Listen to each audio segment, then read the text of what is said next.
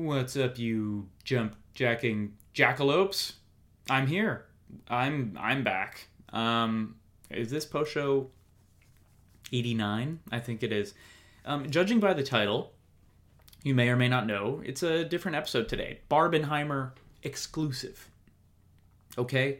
No anime, because I'm down a co-pilot, alright? Grant's not here, so if you're a Grant fan, well, pound sand, okay? I'm what you've got to deal with. And it's me, alone in a room. I talked for 35 minutes, because my past Dave already recorded the show, and now present Dave is doing the intro. But we'll get into tenses after the show starts. But yeah, Grant is just under it, man. He is just busy, okay? He's exhausted. And he said, I can't deal with the listeners anymore. I don't like them. Please handle this. And so here I am. I'm kidding. Maybe. We'll see. But I saw Barbenheimer this weekend. I had to talk about it. I wanted to talk about it with Grant. But he hasn't seen them either. Because again, he's busy. He's a father. Okay? He's doing real life shit. I'm seeing movies and arguing with people on the internet. And that's how we're different. So yeah, we talk Barbie and we talk Oppenheimer. But not in that order. We do Oppenheimer first, then we talk Barbie. But we do some fun box office stuff first, okay? So none of the reviews I give are spoilery, but they are kind of thorough. I did talk for over a half hour, so I talk about my thoughts on direction, cast, performances, soundtracks, So if you want to go in cold and not know anything about either movie, just move along, okay? But I don't spoil anything plot related, so just buckle up, okay? I did my best. What have you done? Right? Okay. Sorry, I'm a little nervous. This is a big deal. Not really. Okay, Grant. See, I don't even know if Grant's going to be able to put the intro music in. He's indisposed. So if there's intro music, that means he hooked it up. Click.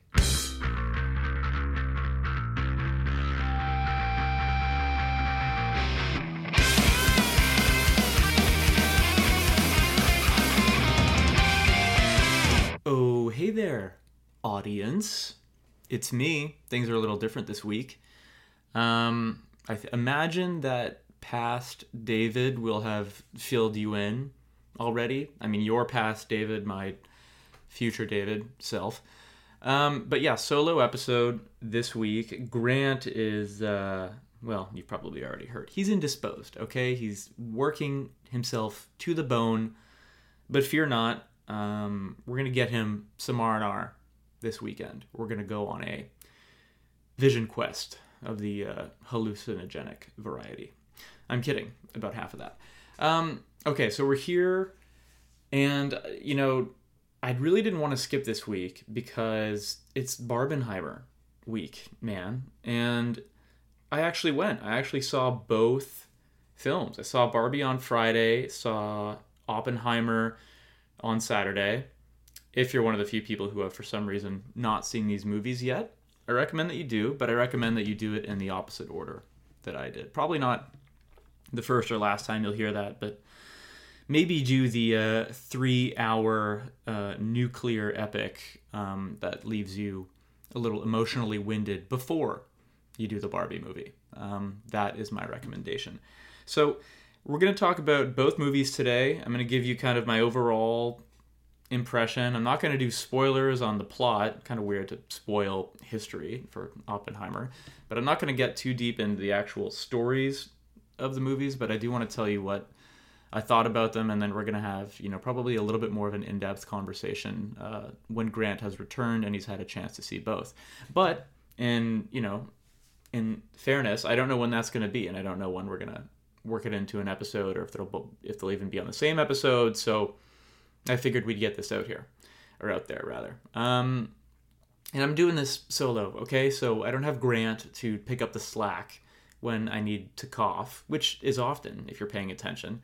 Grant jumps in a lot when I have to, you rely on a co-host for these things. So if it's awkward, well, you're the one who hit play. So, blame yourself.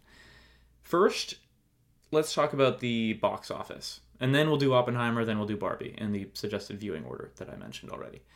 I do think box office is important. Coming out of the pandemic, we've been, quote, coming out of it for a while now, but I remember when Top Gun Maverick was in theaters, the big thing was, oh, this is the movie that's going to save cinema. And then it was like Tom Cruise's, best grossing film to date. So go figure. So that's valid and that's a data point, but it really does feel like this weekend was different. In recent memory, I can't think of a double bill weekend that actually really seemed to work out. All of the double bill weekends I can think of, they usually end in one movie getting crushed while the other dominates. Like, here's a fun fact for you. And I think about this a lot because it bums me out. But The Girl with the Dragon Tattoo, the David Fincher movie, right? Don't come at me with, oh, the Swedish film was better. It's not. Okay, here's the thing. Just because the Swedish film happened first and it's foreign, people are like, oh, see, look how cultured I am. I like the Swedish film better. Unfortunately, there are a few directors better than David Fincher is. And when you have to make the same exact movie that he makes and people compare your two takes on the same story, like, most people are going to make a lesser film. That's just the reality of the situation. But anyway, The Girl with the Dragon Tattoo, most people know it's adapted off a series of novels. The reality was, who was it? Was that Rooney Mara, Daniel Craig, David Fincher? The three of them, and this is like while Daniel Craig was Bond, so you have to appreciate how rare and unlikely this is. All three of them signed contracts with the studio saying they would do all three of those movies. Like, assuming the first one did well, they would do the sequels. And like, to get those names to be down to do those things is like a pretty big get. Imagine if that happened today. But of course, that movie went up against, like, I don't know, Iron Man 2 and got destroyed or something. It was like Iron Man, it was something in the MCU, and I want to say it was probably not a critical movie. But yeah, I feel like most things go that way. And this week, that doesn't really seem to be the case. Everyone's kind of having their cake and eating it too. So let's talk box office real quick. Oppenheimer and Barbie, respectively. Oppenheimer was forecasted to do about 50 million domestically. It then ended up doing 80 million domestically, 174 million worldwide. Barbie was estimated or forecasted to do about 110 million domestic, did 155 million domestic, 377 million worldwide. Congrats for all the dollar bills. Hope Margot Robbie and Cillian had a piece of the ticket sales, though I highly doubt they did. Though I did read somewhere that Nolan, coming to Universal for this film because he was so pissed at Warner Brothers, made some pretty intense demands of Universal, and they were super happy to have him, and I bet he got a cut of the ticket sales. So congrats on more money, I guess. But no, that is good. I think it proves that both movies are viable, and you don't need a franchise film to be profitable these days, it appears. Here's some fun stats via Variety. This is the biggest opening weekend for a film directed by a woman ever, including beating out franchise films, Captain Marvel, directed by Anna Boden, and Wonder Woman by Patty Jenkins. Definitely a vastly superior film. I mean, I don't think anyone's asking that question, but if you're curious, yes, Barbie is better than those two movies. Fourth biggest overall opening weekend in history. Definitely the biggest of 2023, obviously, and I don't imagine it'll be beaten. But this is the first time that the weekend wasn't dominated by a franchise sequel to hit these numbers. So, Avengers Endgame, Infinity War, Star Wars, The Force Awakens, etc.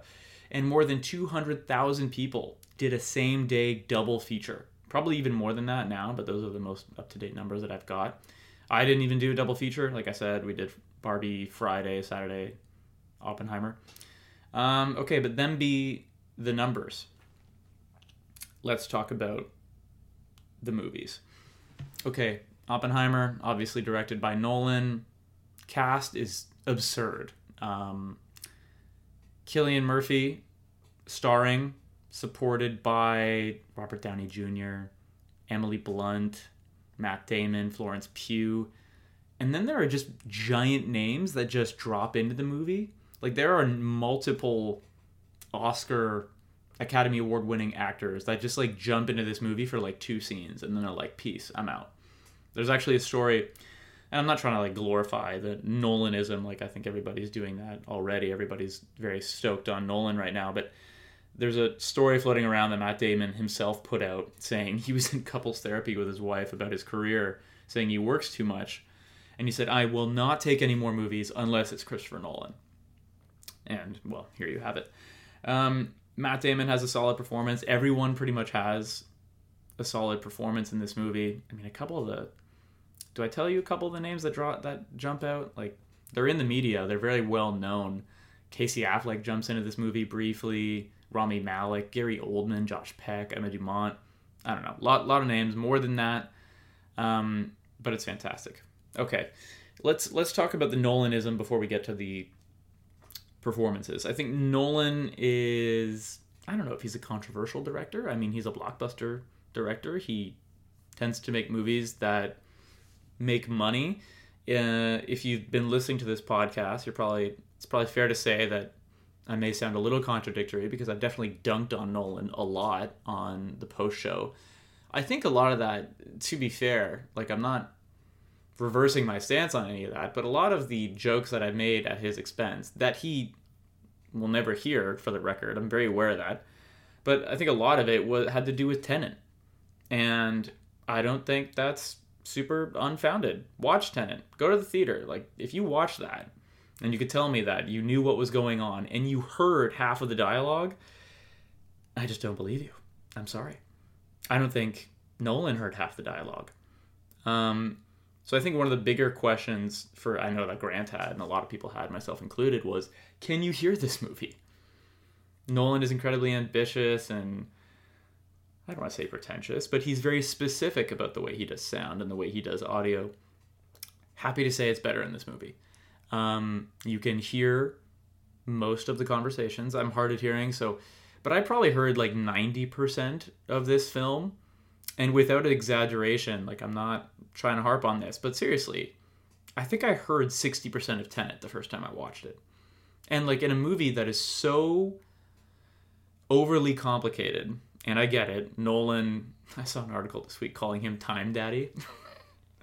Yeah, like the guy likes his timeline stuff. He likes futzing around, mucking about with timelines. That's in this movie as well. Not as a plot mechanic, but more as like just, the flash forward, flashback stuff. But yeah, the sound is incredible. I saw it in Ultra AVX, no IMAX. But yeah, you can imagine there are explosions in this movie. That's not a spoiler. They sound good. They didn't perforate my eardrums, but yeah, most importantly, you can hear the dialogue. So that is a plus. On the direction side, I won't pawn this takeoff as my own, though it is tempting. I saw an article from The Ringer, and in the headline they said, a surprisingly restrained performance by Nolan. I think that is apt. I think that he goes for it. It's something that I think benefits his movies. You watch Inception, he's very clearly going for it. And I think it works until it doesn't, right? Dark Knight, it worked. Like, it just works, and then eventually I think you find yourself so far up your own ass that you don't know you've gone too far until it's too late, vis-a-vis Tenet. So this is probably the most reserved performance or direction of a movie that I've ever seen Nolan do. To be fair, there's one or two movies of his I haven't seen, like Memento and The Following, but I don't think he's ever done a straight-up character study. And that's mostly what Oppenheimer is. I mean, it's obviously based off the movie, or off the book, American Prometheus, which I have not read, but I did see a piece of press where I think it was Damon or someone was talking about, like, I can't believe he fit all of this book and all of the important details into the movie. But then you see the movie, and it's 3 hours of dense dialogue, and it's like, yeah, that's exactly how he did it, because like there's very few silences in this movie other than like the really dramatic ones, and the rest of it is just packed with history and exposition and character building stuff. Like it really does work as like a character movie, but like all the history that you have to get in on and all the cooks that were in that kitchen, like he really does try and cram it all in there. I saw him talking about how he didn't really want to do a composite character. If you're not familiar, a really good example, and I forget her name, of course, was there's a female scientist lead in that Chernobyl series on HBO, and she doesn't exist in real life. She was a composite character because she's the representation of like 20 scientists that actually existed. But like trying to put all 20 of them in there would break the show, right? It wouldn't work. Nolan intentionally said he wanted to avoid that. So, you know, it may be, I think audiences will struggle a little bit being like, okay, which guy is this? But I think, you know, it's mostly fine. Like, I think the big names you will recognize. Obviously, Robert Downey Jr. as Strauss is like an incredibly important figure. But that's all pretty obvious, even in the style the film is shot in. If you've seen the trailers or any press for this movie, it's pretty obvious that everything from Oppenheimer's point of view is in color and everything from Strauss/Downey's point of view is in black and white. I didn't really know it was such a tale of two people going in, and I'm kind of glad that they did it this way. But yeah, I think a lot of people, myself included, they're probably going into this movie being like, okay, like it's not a war movie, but it's war adjacent, right? Like, presumably we're going to see the bomb go off. I mean, that's all everybody talks about, right? The Trinity test, the first atomic bomb detonated in New Mexico, all of that. I mean, I think they talk about that a lot in the press, but I think one decision, I'm giving you a mild spoiler warning here, so brace yourself for the next 30 seconds if you want zero spoilers. But I think one decision that is incredibly interesting, and I think is ultimately a benefit to Oppenheimer, is like they don't show you the war. They reference it. Oppenheimer references the camps that they find. They reference things that are happening, the timeline, Hitler's livelihood or lack thereof. Like, it's referenced, but like there's no like, we don't cut to the Allies fighting the Nazis. Like, there's none of that. There's no cut to Japan to watch things happen. Like, it's pretty, you're in the room with Oppenheimer and that's it, or Strauss, and that's the movie. And it's 3 hours of that, of building and how do we get from here to there, and you know, the beginnings of Oppenheimer's career to the end. I knew a lot about him, about World War II stuff in general. I'm pretty keen on, but how his story kind of ends, I did not know. I did not know a lot of the Strauss stuff, and I think that is like a huge benefit. So I don't know. I think it's a great adaptation if you think about the book that I did not read, but I know that it centers around their conflict in Oppenheimer's life and how all that goes. So yeah. Score, I have to mention, Ludwig Göransson, forgive me for the pronunciation. Thought it was like Hans Zimmer the way it felt. I know there was something between him and Nolan, but I can't remember. But the score reminded me the most of Dunkirk in terms of Nolan movies. I don't know if there's an actual song in Oppenheimer. Like, I don't know if there's a song with vocals, you know, or like a, you know what I mean? Like a needle drop in the whole movie. I think like just virtually everything is piano and strings getting faster and faster, building tension, releasing it. He is kind of a master at that at this point. I feel like Dunkirk was probably a pretty great exercise for that, but yeah. Cillian Murphy, it's obviously his movie. Is it Oscar contender worthy? Probably.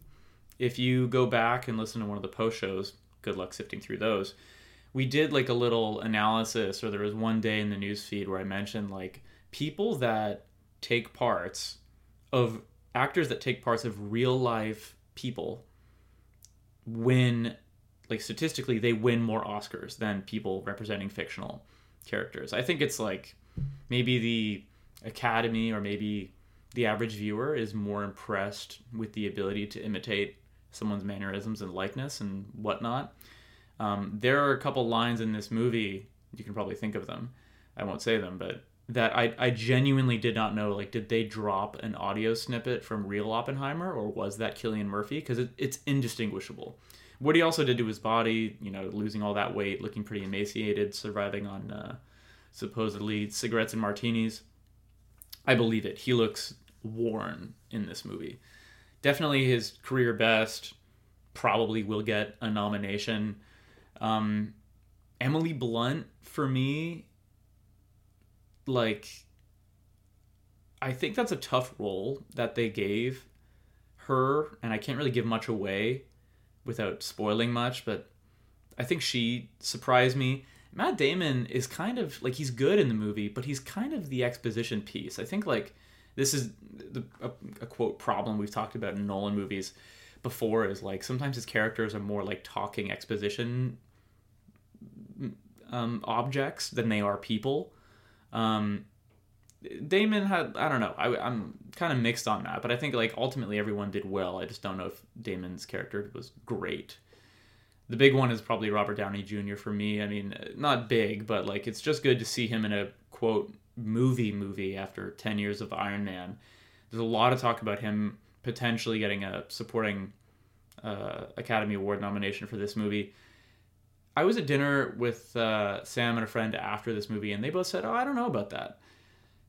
And I have to be honest, I think he probably gets the nom. I reminded them, and I remind the audience, that Brad Pitt won for Once Upon a Time in Hollywood, and he's kind of just playing the straight man in that movie. Obviously until the end, where shit goes awry and crazy, but that's true for all Tarantino movies. And he won an Oscar for that. You got to think about I don't know, what is an Oscar-worthy performance? But yeah, this is the best performance Downey has had in a decade, easily. He has one or two key scenes that he's flexing more of his acting chops than he did in a decade as Iron Man. And I'm not shitting on that. I watched all of those movies. I loved it. I thought Civil War and obviously Infinity War and Endgame in particular were highs. How could they not be for him? But yeah, obviously very iconic, but just different kinds of movies. I don't think I've got anything else. Visual effects, lack thereof.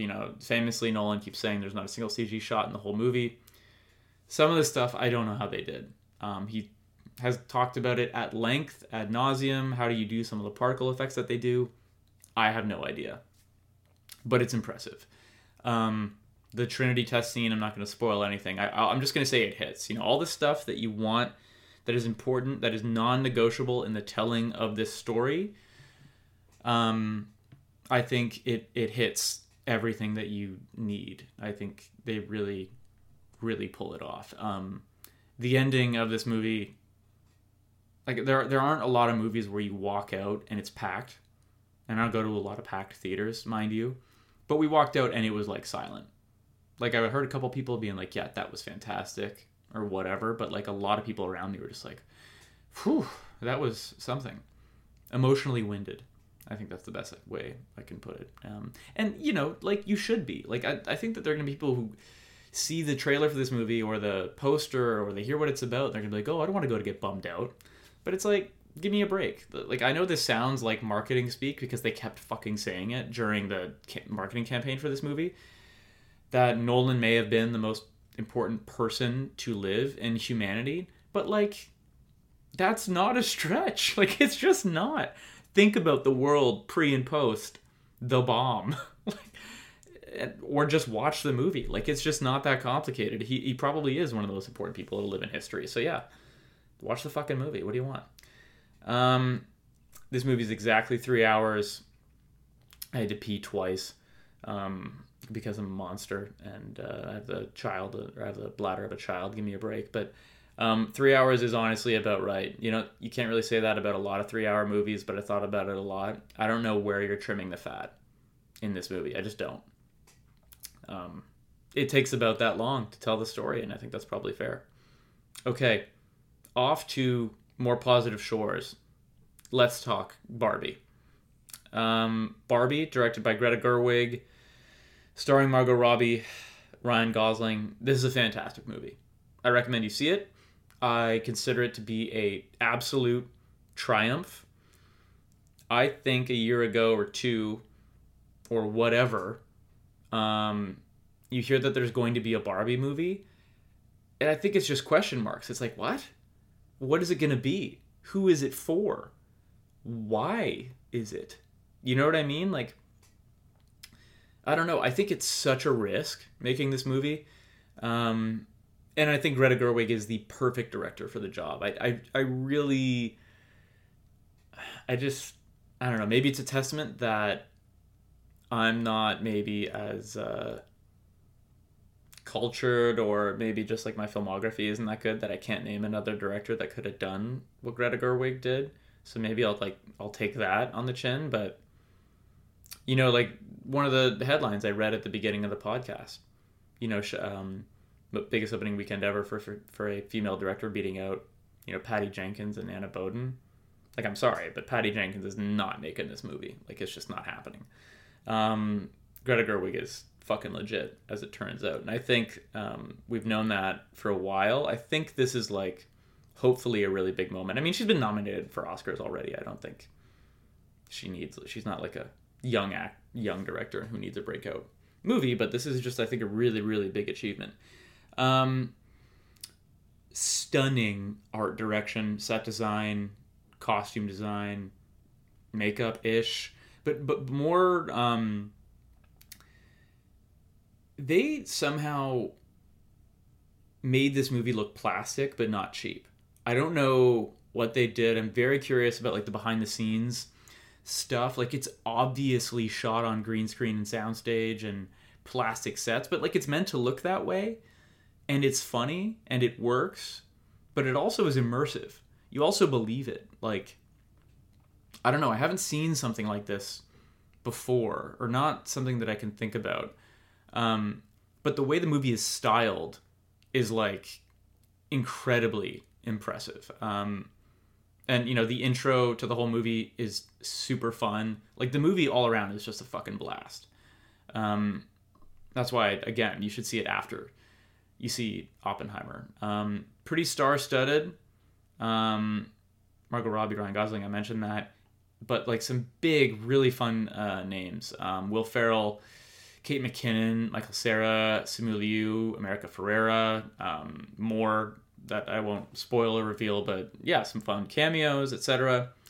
Unbelievable soundtrack. I mentioned before, Oppenheimer didn't have like a single song in it, like no needle drops. The soundtrack for Barbie is absurd. It's absurdly strong. You can look up the Spotify playlist, but it's got like Lizzo, Dua Lipa, Nicki Minaj, Sam Smith, Billie Eilish, many, many more hip artists that Zoomers will be aware of that I don't know. But yeah, like the what are they? It's a bop. There are many bops. In fact, oh my God, there's a song reveal that I won't spoil. There's a song sequence in this movie that is like one of the best on-screen music performances, because it's great but also fucking hilarious. It's one of the best like music pieces I've seen in a movie in the last like decade. I can't really think of anything funnier in recent memory. Speaking of which, Ryan Gosling, his performance is unreal. Like, he is so loose in this movie. He also does some singing. That's not a spoiler. Sam didn't think that he did, but I was like, no, remember he did for La La Land. And I think the difference with La La Land is that he did it live. Like, they did all of their singing on set, mic'd up, and they used that for that movie. This is definitely not the case for Barbie. He definitely had help in the studio and all that, but like, dude, it's him singing and it works, and that's what matters. Yeah, Ryan Gosling puts in maybe his funniest, or at least his funnest performance that I've seen in his career. He's obviously done funny movies, and we've seen him quote like loose and having fun on set in movies like The Nice Guys and obviously Crazy Stupid Love. But like, I've never seen him like this, and it's fucking hilarious. I think maybe that brings me to Margot Robbie, who I think has the hardest job in the movie. I was talking to Sam about this, and I think that there are movies that, and of course I can't fucking think of any, but there are movies that are kind of your typical 90-minute, 2-hour movies that like, the job of the protagonist is to carry the movie.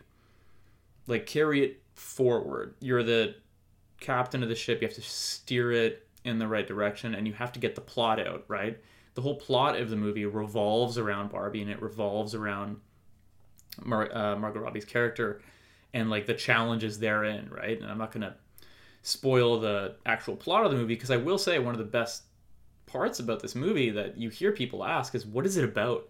Because it's not immediately clear when you watch the trailers, which are another thing I'll get into. But Margot Robbie lands it. She, like, lands the plane. Very solid performance. But I think, like, you can see that her job is more, like, to do the movie and to get the movie from start to finish. And sometimes in movies like that, the supporting cast gets to have more fun and, like, go for it a lot more. If you want, like, I remember Grant was talking about this when we watched No Way Home. Was it No Way Home? It was the third Spider-Man Holland movie.